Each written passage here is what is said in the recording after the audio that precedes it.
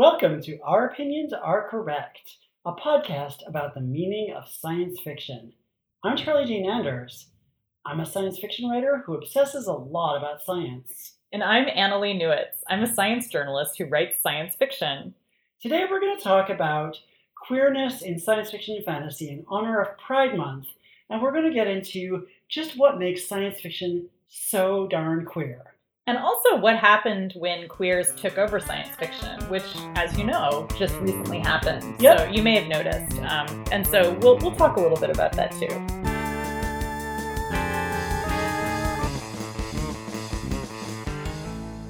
So I was thinking about how science fiction, fantasy, and horror, if you just smush them all together as kind of the speculative fiction category, they've been dealing with queerness for almost all of recorded human history. And we're not going to go into all of that. We don't have time to go all the way back to talking about like Ovid's Metamorphoses and how that's kind of perverted and it's about people changing shape.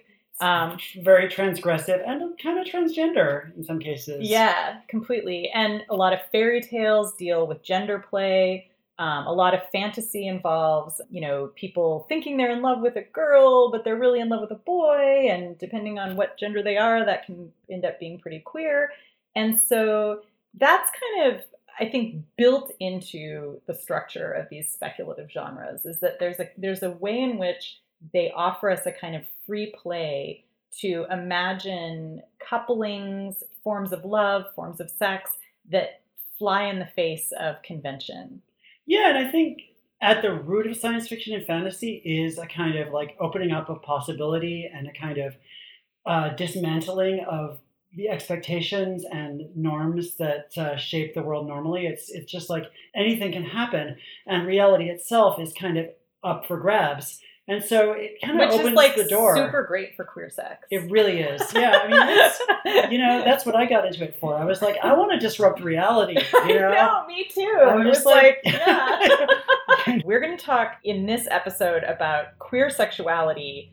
And, we're not really going to talk about gender issues and transgender issues because we're going to talk about that in a later episode, okay? We have a whole trans episode ready for you guys. Yeah, soon. It's going to happen. It's us, okay? So yeah, don't worry. It's going to happen. The trans episode is on its way. Yeah. All right, so I feel like, just to kind of finish up talking about history, because I love to sort of start by thinking about the history of this stuff, I really feel like queer sex enters speculative fiction in a way that we would recognize in the modern world, kind of in the late 19th century. And like a lot of people, I'm pretty obsessed with vampire stories because obviously they're amazing. There's a 19th century novel called Camilla, which later became like a million other stories. It became movies. It became the basis for Hammer Studios films, of course, because Carmilla is like a super hot lesbian vampire. But the original novel, the 19th century novel, is also very queer. It's about a young woman who's kind of haunted by images of women who come and puncture her flesh, as lesbians are wont to do. At least in the 19th century. That's the only thing we had in the 19th century, just flesh puncturing. We were basically invertebrates at that time. So, right. So we did that. But so I think that's kind of where we start. And then once you get into the 20th century, you have really interesting thought experiments like the novel Herland by Charlotte Perkins Gilman, which is about a world it's not a world, it's a country, a hidden country that some men stumble across. Kind of like Themyscira, where it's all women, and they are such amazing scientists that they've invented parthenogenesis. So one does not have to have naughty lesbian sex in order to have babies on this island. But come on, like they're all hanging out, they're doing archery, they're going to class together, they're having sex.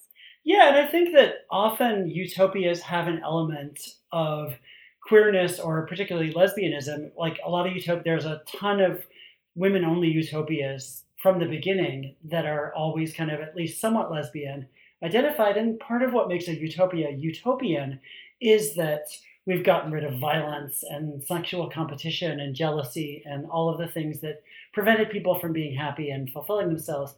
And so in that way, there's something kind of inherently a little bit queer about a lot of utopias. That's interesting. I mean, I feel like there's also kind of all male utopias too. Mm-hmm. That's certainly in the Western classical world, like if you look at sort of the Greek and Roman ideal, well, especially the Greek ideal, it was that those utopias were kind of all boy utopias. And I feel like in a way, I'm sure Charlotte Perkins Gilman was thinking about that stuff when she was making her land. Right. She was like probably steeped in that literature, having been educated in the late 19th and early 20th century. And she was like, oh, here's the lady version. And it's way better. Yeah. It's just, more to her liking.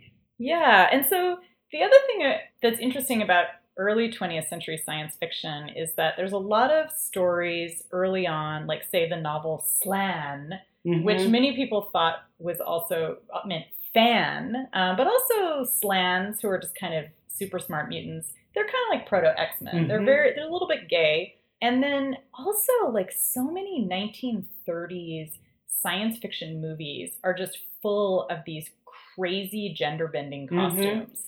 Lots and lots of silver lame, lots and lots of like giant collars and huge shoulders, and just, kind of like campy, but also just very dramatic and arch. And like often women are sort of dressed in these almost dominatrixy outfits. Yeah, and I think that was a space, again, as we were saying before, these are stories where people get to play with roles and play with ideas that are maybe forbidden in a realistic story. And so suddenly, you get these queens who are like ordering people around with their giant collars. And so you have like bee women and like and I know we promised that we were mostly going to talk about sex and not gender, but I think that this is one place where, especially in the 30s, gender play and queer identity were all kind of bound up together. And so people thought of them as the same thing.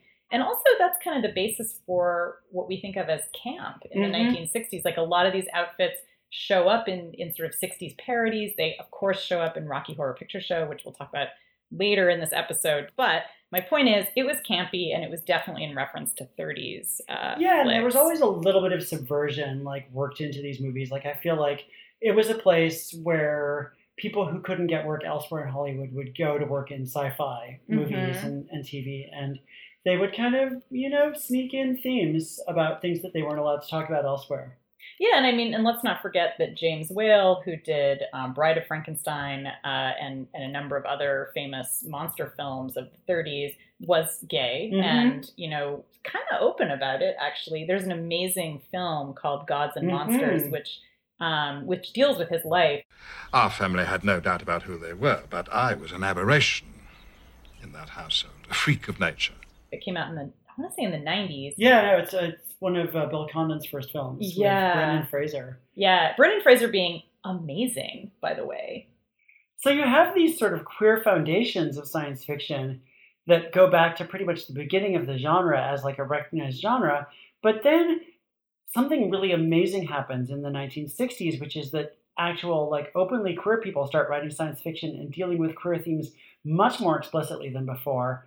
And you have authors like Thomas Disch, who was openly gay, Samuel Delany, Joanna Russ, who I love, and David Gerrold, who started out on Star Trek, but then quickly went into writing novels. Okay, he started by writing The Trouble with Tribbles when he was like 18 or something. And The Trouble with Tribbles actually is an episode that's all about like abnormal reproduction and about like parthenogenesis. It's They're so like true. Lesbian little fur balls. And also little soft balls. Yeah. Yeah, and they're sort of anyway, they take over everything. Right, and they do. And just like queer sex will take over everything. And then he goes on to write, like in the early 70s, he kind of has this explosion of novels and writes one of my favorite gay science fiction novels ever called The Man Who Folded Himself, which is about a guy who goes back in time a bunch of times and finally like meets dozens and dozens and dozens of versions of himself, and they get like a giant mansion with a swimming pool and have like huge orgies. So he just has like orgies with all these versions of himself, which is just, it's the gayest thing ever. It is basically the gayest thing ever, and it's so fun. It's like a really weird, fun novel. It's one of the most inventive uses of time travel ever. And meanwhile, you do have people like Samuel Delany who are very explicitly dealing with gay sex in books like Dahlgren. And it's not at all in a kind of humorous, tribbly vein. It's really serious literary stuff. And Joanna Russ, who's a very dear friend of Samuel Delany's, also was doing a similar thing in her work. And her famous novel from the 60s, The Female Man, is a very serious literary work, also about time travel, interestingly, about several different women who are kind of versions of each other living in different timelines and struggling with a lot of the same problems with patriarchy and microaggressions. And it's actually quite prescient in some ways. She has like a great scene where with one of the characters who's an English professor at a university, just like dealing with microaggressions. And it's like written as a play. And the play is just her at a party with like every guy microaggressing her. It's pretty amazing. Yeah, and then you have Ursula K. Le Guin, who we've talked a lot in this podcast before, who deals with gender and sexuality in these very sort of fascinating, oblique ways by going to other planets and other cultures in which, sexuality and gender are handled differently, like in The Left Hand of Darkness, where you have these humanoids who go from some kind of gender-neutral state to either male or female when they go into a state called Kemmer and want to mate with someone, and what gender they become depends on who they want to mate with and, other circumstances. And it sort of goes along with all these other things, like they can get an unnatural strength called dota, where they can become really strong for an hour and then they get really tired.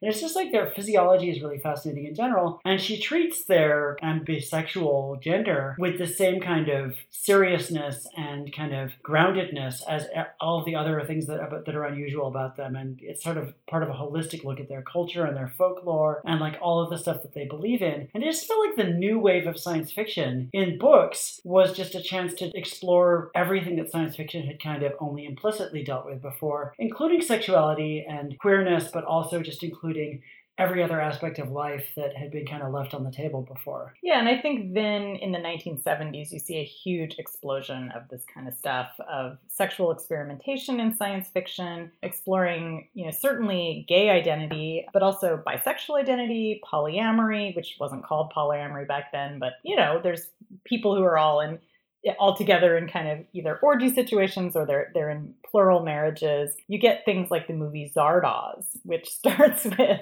the penis is evil, the gun is good. But I also always mixed up in my mind with John Varley's novel Steel Beach, which starts with the line, the penis is obsolete, which is, and of course, Varley is another one of these writers who kind of comes out of the 1970s. And he has a great series of books that I talk about all the time because they were very influential to me when I was a young queer kid trying to figure out what the hell was going on.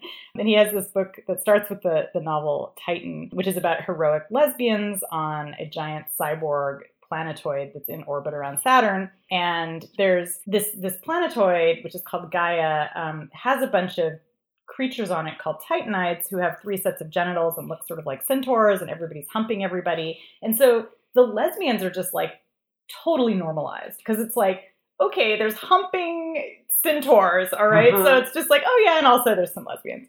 And that was I feel like that's kind of emblematic of what happens in the 70s in science fiction. Yeah, and actually, when you get into the 80s and 90s and beyond, there's just a lot more casual queerness in terms of like experimental films, but also more and more mainstream films and television. You have things like The Hunger, which is a lesbian vampire movie that harkens back to Camilla.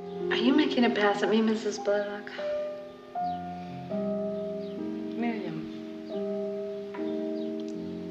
Miriam? Not that I'm aware of, Sarah. David Bowie and Catherine Deneuve and Susan Sarandon. I mean, it's its own form of sexuality. And then there's your favorite movie, Rocky Horror Picture Show. Which is actually mid-70s. So we're kind of going back a little bit. But yeah, which is appropriate. The Hunger, because the time warp and stuff. But I mean, that's a classic example of kind of the height of queer science fiction sensibilities in the 70s. Not to say that was what all science fiction was doing, but it became, an interactive story that fostered communities all over the place in the United States and probably beyond. I know people in Canada where this happened as well. And, for me, I grew up in a super conservative area, and the only place we could really find queer kids to hang out with in high school was to go to see Rocky Horror Picture Show, where you were allowed to dress sexy, to cross-dress, to, be performatively gay. And at the same time, you could kind of hide it because you're just dressing up as characters, even though, of course, like a ton of us had our first like gay kiss or whatever at Rocky Horror but of course, we're just doing it in character. It's just like what we have to do. So I think that's an interesting moment because it's kind of the place also in science fiction where we see the blossoming of fandom. And it's really in the mid-70s that we see kind of modern fandom coming into being, like by the late 70s with things like Star Wars. And so it's like you have queer fandom kind of like branching out of Rocky Horror, and then you have like a more straight fandom coming out of other narratives. Yeah, and I think that the like slogan of Rocky Horror, "Don't dream it, be it," is sort of like emblematic of how science fiction was going from just sort of hinting at like gauzy visions of potential queerness off in the distance to actually embodying those things and having them be right there. And like, you didn't just have to like imagine them kind of distantly. You could actually see them, and they were things that you could emulate, at least not the centaurs, but the other stuff. And also like just that it was so obviously eroticizing characters that were queer. Like, and in fact, the straight characters have to become queer by the end in order for them to really kind of sparkle. And, you know, the fact that there was Frankenfurter front and center just being so sexy, like that just meant everything to me. Like it was like that, you know, I knew that that was the kind of person that I wanted to hook up with. And then, you know, the 70s, speaking of the blossoming of fandom in the 70s, that was also the era of Kirk and Spock / fiction, which was a huge development in fandom and in queer culture, in which all these women, some of whom may have actually been straight, but many of whom were queer in their own way, were writing these incredibly beautiful, romantic, sensual stories about Kirk and Spock from Star Trek. Also hot and sexual. Having sex. And, you know, they were coming up with, like, vocabulary to describe the Vulcan penis. And they were thinking about... it has lots of ridges. And thinking about, like, Ponfar and, the Vulcan mating and what happens if the only person who's around when Spock is in heat basically is Kirk. Yeah, and this is the birth of fic. And, you know, now, of course, it's like everything is fic. And, like, there's massive archives on the internet. But at that time in the 70s, it was like people mimeographing just stories that they were writing on their typewriters. And the thing to bring it back to Joanna Russ, who we were talking about earlier, she wrote an incredible essay, I think in 1980, about KS fiction, which I think is I think it's the first essay that anyone ever wrote that was like a serious scholarly consideration of this stuff, or even just serious. It doesn't matter that it was scholarly. And she talked about the phenomenon and why women are drawn to stories about two men being queer. And her idea was that basically it's fantasies of romance with mutuality, where both people in the romance are equals, and that's an incredibly powerful fantasy for women, especially in the 70s and 80s, where it was almost impossible to have a heterosexual relationship where you really did feel like you were equals with your partner, because you were either earning less money or you didn't even have a job. It's in that sense, it's a very utopian fantasy, because it's imagining, you know, having an equal partner who you love. Yeah, and it's interesting to think about Star Trek, because Star Trek is a franchise which for many years sort of flirted with queerness. Like Star Trek The Next Generation has, you know, the famous man walking down the corridor in the first episode wearing a scant, which is sort of a skirt pant combo, and which is actually a thing that Gene Roddenberry was like super into having in there, right? Yeah, like he was like, okay, women will wear pants, men will wear scants. David Gerrold, who wrote The Man Who Folded Himself, was one of the producers of TNG and really wanted to have a gay character on the show. He wrote an episode of the show that was about a gay couple, and Gene Roddenberry and the powers that be would not let it appear. It's since been filmed as like a fan-made Star Trek episode, so you can watch it on YouTube. But back in the late 80s, it was not allowed, and it was like a huge thing that fans talked about for years, that there was this gay couple on Star Trek that we were not allowed to have.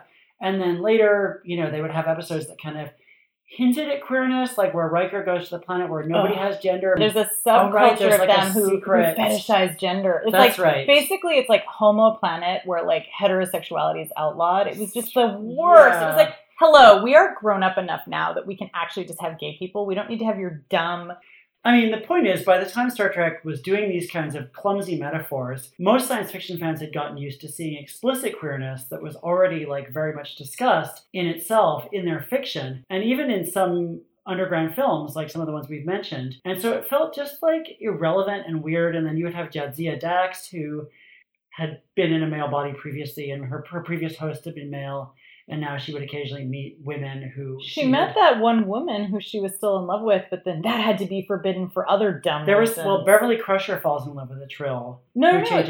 In Deep Space Nine, there's that episode where like Dax's hot chick previous lover or whatever. And again, they do this dumb thing where they're like, well, it's not because they're lesbian. I mean, obviously they think lesbianism is fine. The problem is there's a taboo in their society against like getting back together with someone that you were with in a previous body. Right. And it's like, again, come on, people. Like, give it up. Like, that was literally the hottest, like, situation that Dax was ever in that show. It was, like, really the only compelling thing that she ever did. I like Dax and Worf, but mostly just because it was cute. Okay, yeah. Okay, I take it all back. I do take it all back. Yeah, Worf, I feel like Worf deserves a little bit better, but that's fine. Yeah, and then meanwhile in the 1980s, you have Doctor Who, which is being produced by a gay man, John Nathan Turner. Like, the entire 1980s of Doctor Who is produced by a gay man.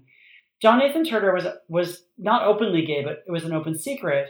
And during that era, you have the Doctor suddenly gets younger and cuter at one point and has like this awesome blonde hair. And he's suddenly spending a lot more time with like, you know, younger men who he has these kind of special relationships. I mean, they have like these complicated relationships, which are kind of like spiky, but also affectionate. Like the Doctor has Adric, and then later he has Turlo. It's kind of the return of the male companion after a long, long, long time. Yeah. And of not having male companions. But the show cannot ever explicitly acknowledge its queerness in the 80s. It just has to kind of hint at it. And it gets increasingly campy and kind of over the top and pantomime-y, but never actually comes out. And then you have, like, in 2005, Russell T Davies brings Doctor Who back from the dead, and it's just right there on the page. Well, and of course, Russell T Davies was famous for doing Queer as Folk. Like, right. He basically, I mean, and he always was a huge Doctor Who fan. Like, that was, like, part of his childhood. But he also was, like, super into being an out gay guy. And He was like, okay, well, now that I'm done doing the gay thing, I'm all about Doctor Who. Right. And he had, in his first season, he introduces Captain Jack Harkness, who is one of the queerest characters in science fiction history. Ever. Who kisses the Doctor, like, in the first season and, you know, later has, like, an incredibly beautiful, romantic, and unfortunately tragic relationship with Yanto on Torchwood. Which is, of course, like, yet another insanely gay show. Like, the gayest show ever, which is delightful. Everybody in Torchwood is bisexual in their first season, which is great. Delightful. And they have sex with aliens and all kinds of other stuff. We were partners. In what way? In every way. And then some. It was 2 weeks. Except that 2 weeks was trapped in a time loop, so we were together for 5 years. It's like having a wife. You were the wife. You were the wife. No, you were the wife. Oh, but I was a good wife. That's what I love is when science fiction finally acknowledges this gay subtext and it's like, oh, okay, actually we're all gay, then you can get into these really interesting stories where you're like, oh, now we can explore other kinds of metaphors and other kinds of sexuality that we don't maybe have even words for yet, but we kind of move beyond that place of like, wow, gayness is a thing. It's like, yeah, okay, we've known that for like 100 years. So now let's move on and figure out what all this other stuff is that we're trying to figure out. Yeah, one of the things that's so interesting is that time travel comes up again and again as a theme in stories that are queer. There's Doctor Who, obviously, but we were talking earlier about The Man Who Folded Himself by David Gerrold, The Female Man by Joanna Russ. I feel like there's just something about queerness that causes time to bend. I mean, timey-wimey. It is sort of like the warping of time, like the time warp.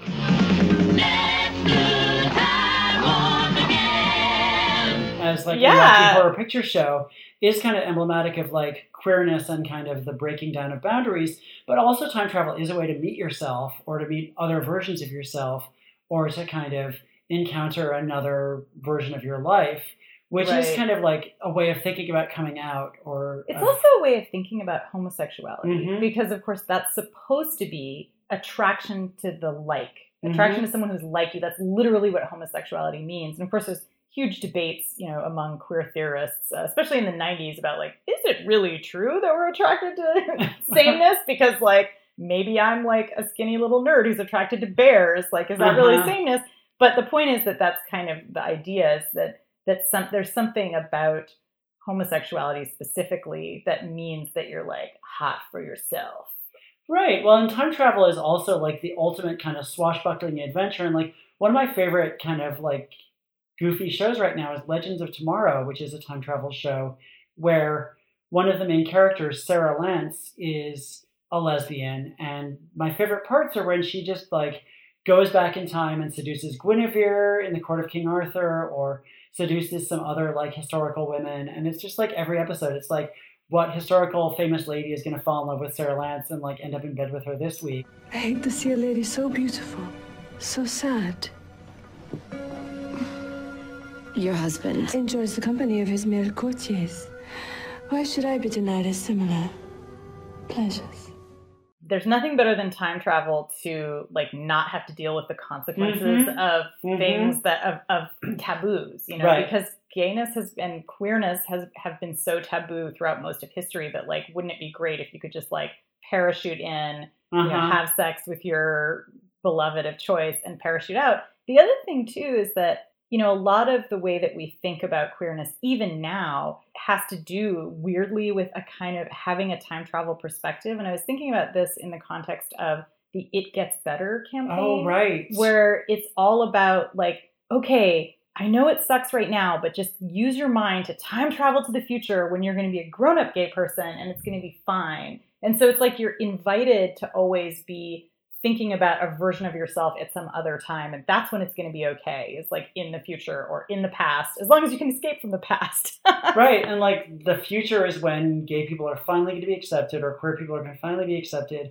And when everything is actually going to be okay, and that like the better future that we wish we could fast forward to, like as a society, is one of tolerance and inclusion and all those good things. Oh, and another novel from the 70s that we forgot to mention is The Forever War, where the guy goes to war and then comes back, and it's so much later in time that everybody's become homosexual, and he's like the only person who's not homosexual anymore. Like he's the last straight person left, and he feels alienated, and it's sort of this weird metaphor because it's like, what if it was the other way around? And like, how would you feel if everybody was gay except for you? It's so funny how, I mean, we've been sort of talking about how gayness becomes a metaphor in science fiction, or science fiction comes up with lots of metaphors for gayness. And of course, one of the big metaphors is vampires. And that was one of the things that I found so frustrating about the show True Blood, which of course I watched like a maniac. It's not like I didn't watch every frickin' episode. But I mean, it started out with like, vampires are basically gay people. Like that was like clearly the metaphor that Alan Ball was going for, who is also an out gay guy who is a showrunner and creator of the show. And then as the show went on, it was like, really, Alan Ball? Like, is that the metaphor you're going for? Like that gay people are like cruel abusers of humans, serial killers who have like a secret cabal and are like, you know, like basically just using people. And it seemed like it was one of those metaphors that sounded really great on paper. And then once you started like expanding the narrative and like really exploring it, it was like, actually, that seems kind of problematic. And it kind of, the vampire metaphor was great, I guess, back in the 19th century with Carmilla, where it was like, okay, all sexuality is kind of scary, especially female sexuality. And also we have no other tools to talk about this other than to just sort of invoke transgression. But like by the time that True Blood comes around, like I feel like maybe we could have told a better story. But you know, that's just one of many different metaphors. Like there's also, I mean, not just vampires, but like monsters in general are often kind of gay. I feel like Swamp Thing gets a little gay up in there sometimes. Mutants, like the X-Men are almost... The X-Men are so gay. They're explicitly we already gay know at they're times, gay. And like, duh. In one of the X-Men movies, there's that whole scene where somebody asks their kid, have you ever tried not being a mutant? And it's like, so clearly, like we're going to send you to like, you know, mutant rehab camp. We're going to cure you of being a mutant. It feels very explicitly like a commentary on gayness. Yeah, there's a lot of gay aliens, or aliens whose sexuality is like challenging to our norms. And like, I always feel like the movie Species is basically about some kind of weird thing where it's like, what if women could penetrate men? You know, and it's this kind of terrifying idea. Right. And then, of course, robots are all gay. Right.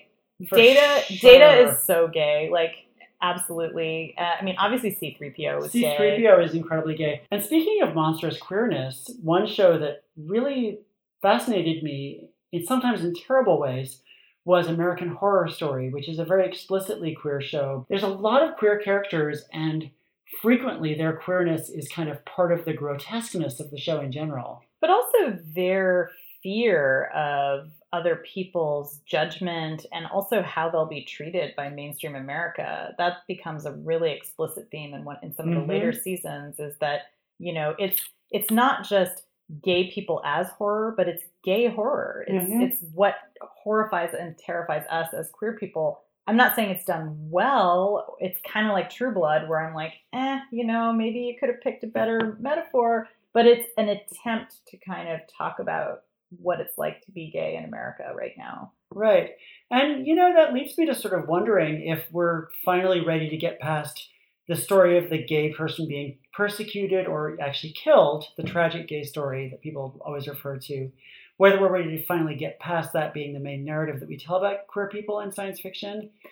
And, you know, I gotta tell you, Charlie, I don't think we're there yet. I think often we're talking to other queer writers and they'll say things like, I wrote a story where, like, there's a happy ending for gay people, and we all smile and hug each other and high five when that happens. Right. Because it's really so true. Fucking rare. And that's awful. Like, you know, straight people shouldn't be able to hog all the happy endings. Like, I'm super psyched for them to have tons of happy endings too, but, like, we want to have some. Yeah. And I mean, there's no shortage. Like, you can have all the happy endings for straight people and all the happy endings for gay people, and we'll still have 100% of happy endings remaining. Absolutely. There's not a limited supply of happy endings, and, like, most genre fiction, unless it's straight up, like, dystopian dark horror, tends to have a happy ending anyway.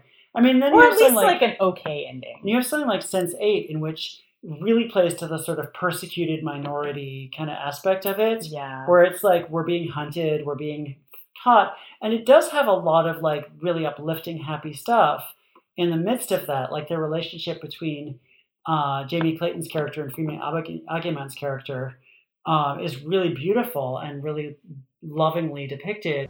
I don't think there's been a single day when I didn't hear that same voice in my head telling me, whatever you do not let her go. Nomi Marks, will you marry me? There's a lot of other stuff in that show that's, like, really gorgeous and, like, affirming of queer people and doesn't show them as purely tragic. But it also does have this kind of, we're being hunted and persecuted, and kind of that's kind of bound up with the fact that so many of the characters are queer. One of the things that does kind of lead to happy endings, or at least not sad endings in queer stories, is certain kinds of technologies. Like, we were already talking about time travel, which I think is a great example. We see a lot of utopian stuff happening with queer time travel, but also reproductive technologies. And we were talking earlier about stuff from the 80s. Lois McMaster Bujold has a great novel that's in her For Kozigan series, but it's kind of it's one of those side note ones. She has like 90 million of those novels. And at the core of all of those novels is a technology that she calls the uterine replicator, which is an artificial womb. And it enables all of these fascinating narratives, including this 80s novel called Ethan of Athos, which is a planet of gay men. And Ethan is one of the guys from this planet.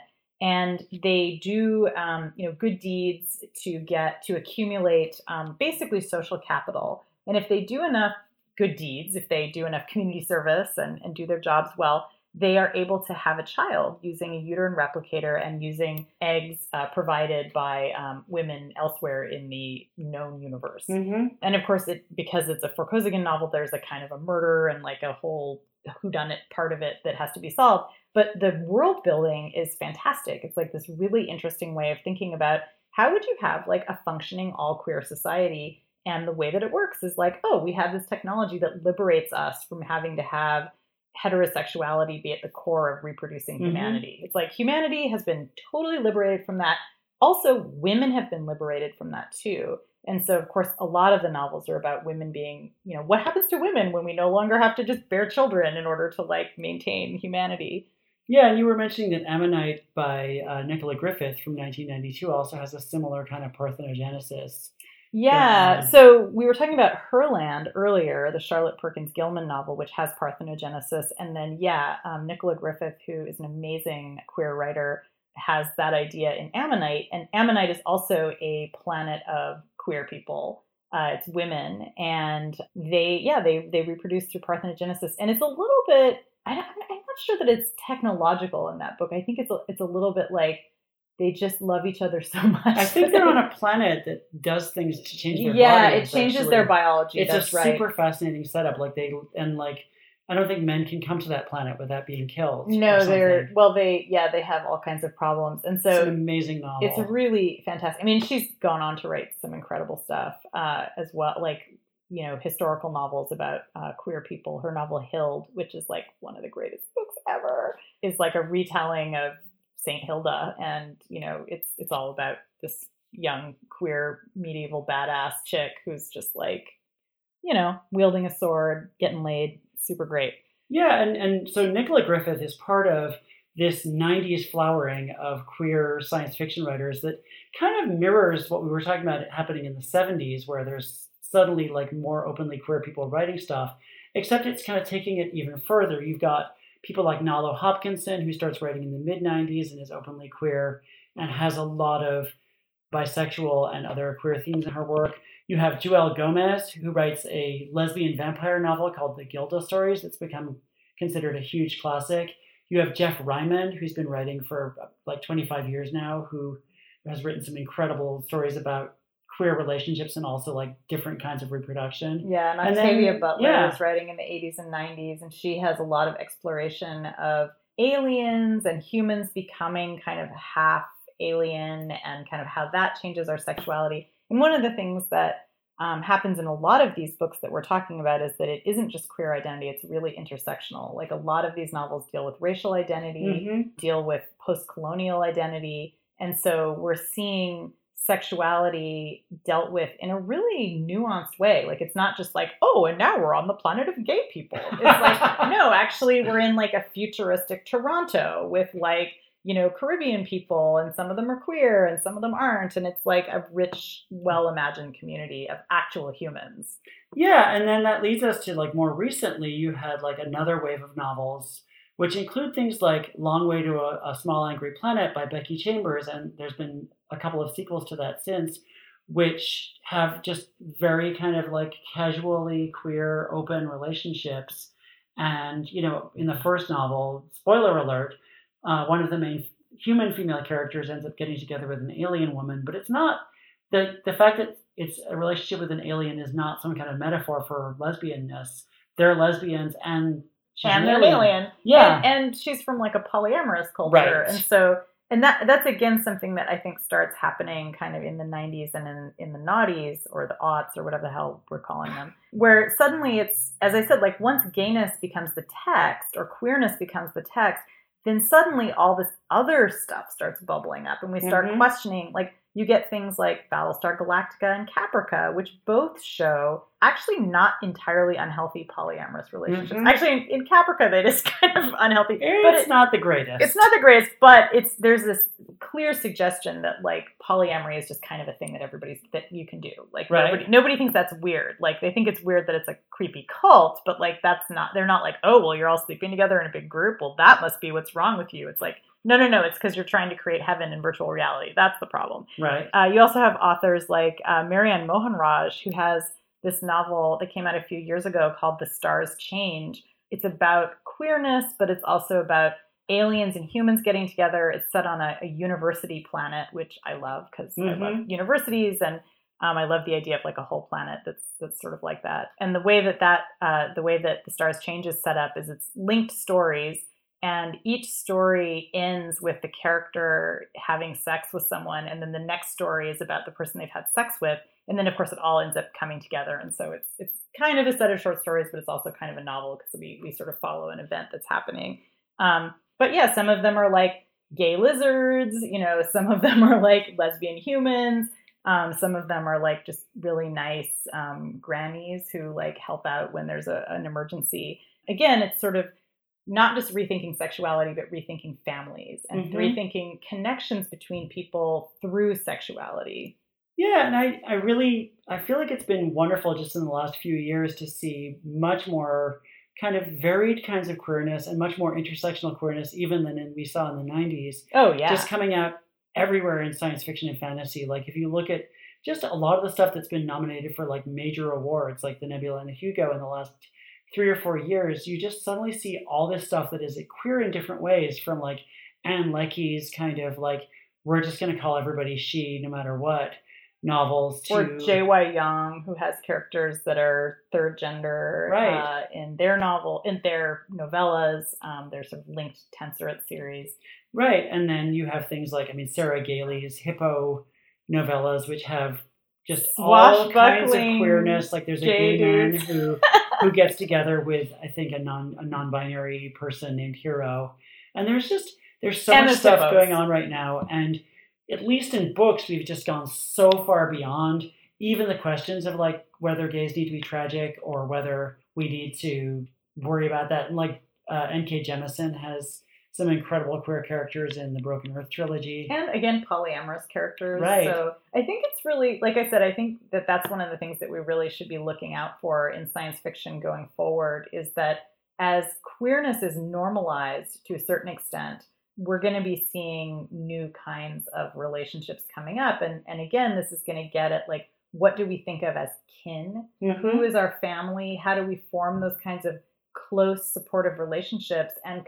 maybe coming up with a lot of new recipes for that, and also coming up with new ways of thinking about gender. And we already promised that that'll be a future episode, but I do think that, you know, the rise in people identifying as non-binary or asexual or all kinds of other possibilities are part of that revolution, is that we're really thinking about what does it mean to be in a relationship with another person or another sapient being? And actually, we have lots of options. It isn't just like, fuck them or not fuck them, okay? Like, there's all kinds of shit in between there. And that's what's wonderful. Like, you don't have to make that choice. You could be like, you know, we're just special friends. We're like cake friends. We're like, we had sex once friends. Or we're like, we'll have sex in the future friends. Or we'll travel through time and have sex, but only in 1864, okay? Yeah, and to bring it back around to what we talked about in the beginning, I feel like a lot of what's so great in queerness in written science fiction right now is that there's a sense that reality itself is a little bit up for grabs. Like there are paradoxes, there's kind of things are a little bit wobbly. Like we didn't really talk about it, but like Kat Valenti's Palimpsest has this thing where you can enter another reality almost through having sex with people. Yeah, and it's a sexually transmitted portal to right. another reality. And I feel like that kind of stuff is just becoming really exciting because it, even as in the real world, reality is feeling less and less nailed down to any kind of thing reliable. In fiction, we're kind of celebrating how reality can come unglued and how you can kind of just shape your own reality with the people that you love or the people that you want to be with for however long you want to be with them. And meanwhile, the idea of the monstrous and the kind of like terrifying and the alienated can be something that we deal with our queer family together. Like we face it alongside our queer family instead of it being our queer family. As we sort of discussed before, those ideas, those metaphors, the alien, the monster, the outcast, the mutant, those are coming to stand in for new things. Mm-hmm. And, you know, in 50 years, I hope someone's doing a poop cast or a Zerbdoff about, you know, well, now that we no longer refer to this subjugated minority as mutants, like we're moving on to a new realm. By then we'll have actual mutants. Yeah, well, we already have, like, do kind powers. of technically have mutants now. Yeah. But yes, by then, hopefully, you know, we will have solved all the problems in the world and it'll be great. We'll be living in her land. So, thanks for listening to Our Opinions Are Correct. Please subscribe to us on Apple Podcast, Stitcher, or any place else that you can possibly subscribe to a podcast. And please follow us on Twitter at OOACPod and tell all your friends about us and possibly knock on some doors. I don't know. And review us on Apple Podcasts. Review us, please. And you know, thanks to Veronica Simonetti at Women's Audio Mission for editing this episode. And thanks so much to Chris Palmer for giving us some wonderful music. Yeah, and we'll see you in 2 weeks. So don't forget to be weird. Yeah, don't forget to travel through time.